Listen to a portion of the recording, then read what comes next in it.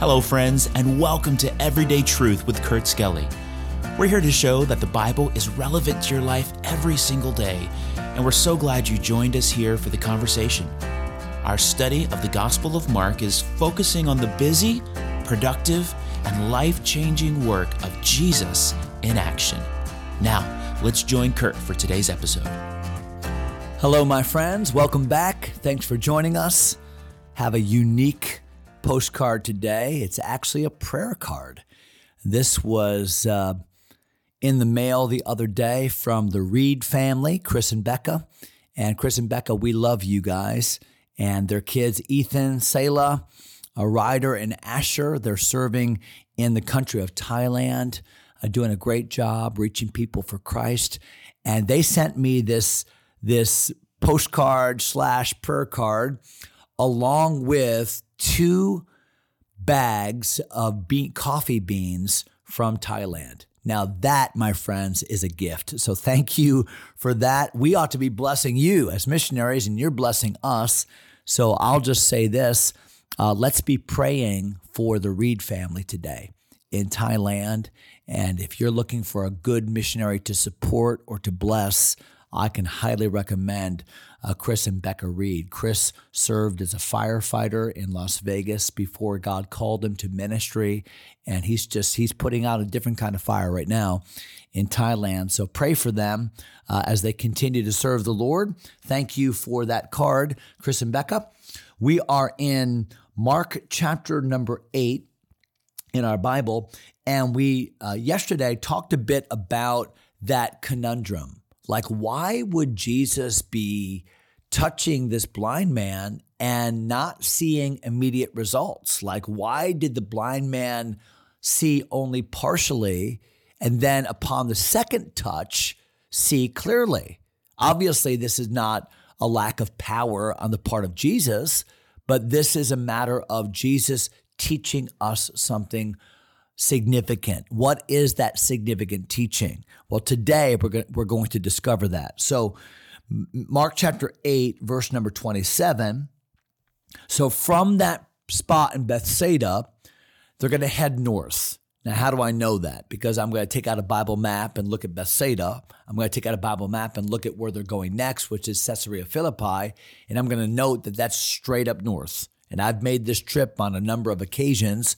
And so Jesus and his disciples are walking up north. And they're going to a place called Caesarea Philippi, which really back in Jesus' day was a popular place. It was at a crossroads.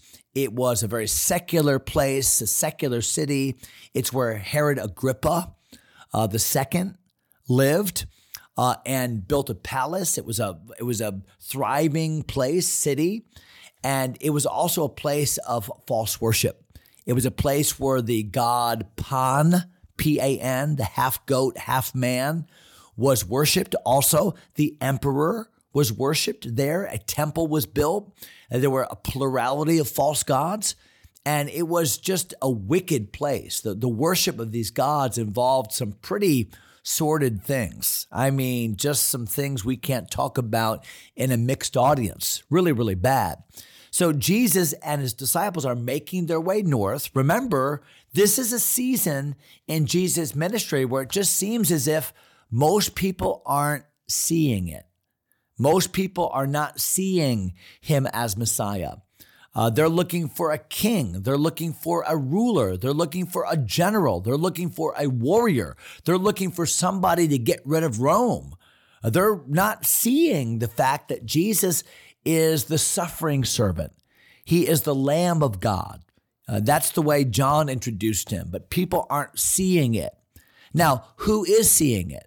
Well, the disciples. They're seeing it, but are they seeing it clearly?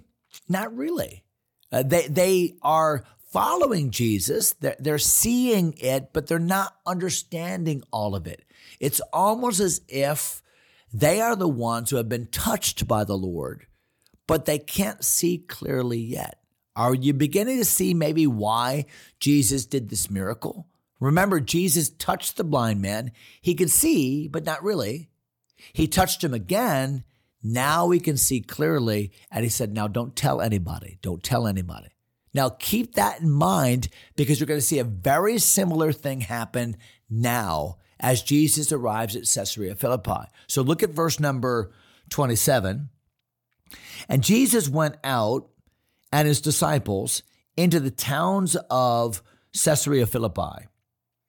And by the way, he asked his disciples, saying unto them, whom do men say that I am?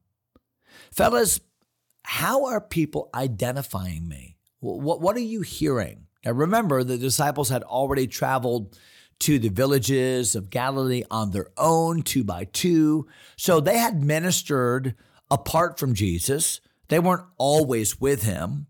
So, as you have been out and about, what are you hearing about me, about my identity? And watch what they say in verse number 28.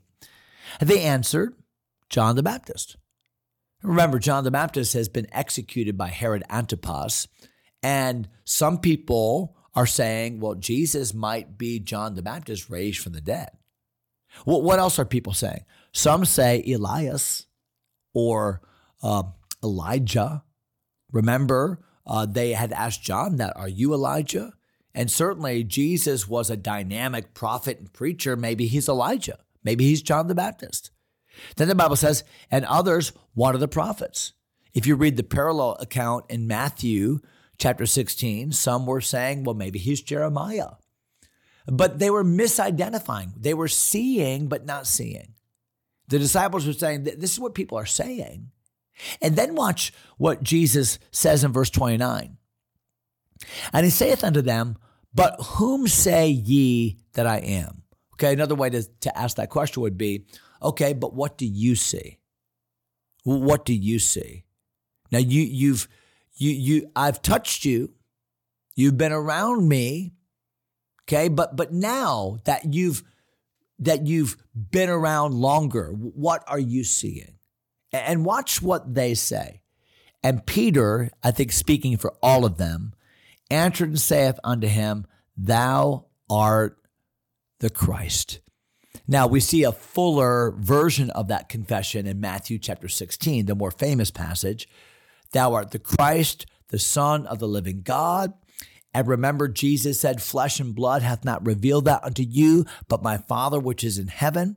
And I say unto thee that thou art Peter. That means a little stone, a little pebble.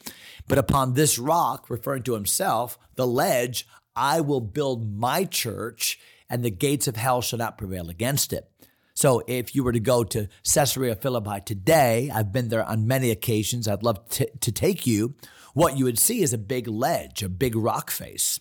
And in that rock face, there's a huge cave that back in Jesus' day, the spring, the water, the Banyas River that comes out of that, one of the 3 rivers that conflows to form the Jordan River, comes from that cave. And they falsely thought that that cave really was a cave to the underworld. And they worshiped the false gods from there because that was kind of the connection to the underworld, gods like Pan. And they built their temples there, and they would make their sacrifices there, even human sacrifice. They'd throw their children into that cave. The cave was called the gates of hell. It was a very popular religious spot during Jesus' day. So can you picture it? Jesus is there with his disciples. They're seeing these crowds, they're seeing this popular religion, and they're looking at their own group and realizing, hey, we're not getting bigger, we're getting smaller. Our ministry is not getting more popular, it's becoming less popular.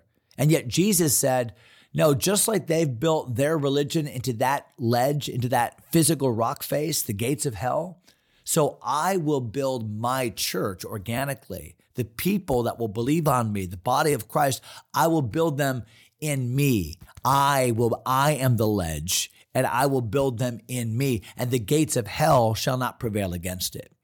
In other words, the most popular religion of this day in this area will not survive, but what I build, you, my assembly, you will survive. What's interesting is if you go to Israel today, to Caesarea Philippi, you know what you'll see there? No worship of Pan, no worship of the emperor, no temples to them. You'll just see ruins. But you know what you will see there? You'll see hundreds and hundreds and thousands and millions of Christians who visit that as a Christian site to remember Jesus. You know what's happened? Jesus has built his church and is building it, and the gates of hell have not prevailed against it. Wow, what a great living prophecy that is. Now, what did Jesus say to Peter? When Peter declared on behalf of the disciples, we know who you are. We see clearly. You are the Messiah. Watch what Jesus says. Verse number 30. And he charged them that they should tell no man of him. Boy, do you see the same template? Remember the blind man? He touched the blind man, could kind of see. He touched him again. Now I can see clearly. Don't tell anybody. So the disciples, they could kind of see. And then they hung around with Jesus. Now they can clearly see he's the Messiah. Then Jesus says, don't tell anybody. Now, why would Jesus tell his disciples not to tell anybody? I mean, after all, when we find out who Jesus is that not the time to tell everybody? Yeah, but there's something more to this. And again, I hate to cliffhang you on 2 episodes in a row, but we're out of time. So we're going to come back to this. Why? Why would Jesus say, don't tell anybody? Because there's something more they need to know before that message can be trumpeted that much more clearly. So we'll talk about that next episode. Hope you have a great day today. Thanks for listening. God bless you, my friends. Thanks for taking time to listen. If you enjoy Everyday Truth, go ahead and subscribe to the podcast or share it with a friend. Until next time, God bless.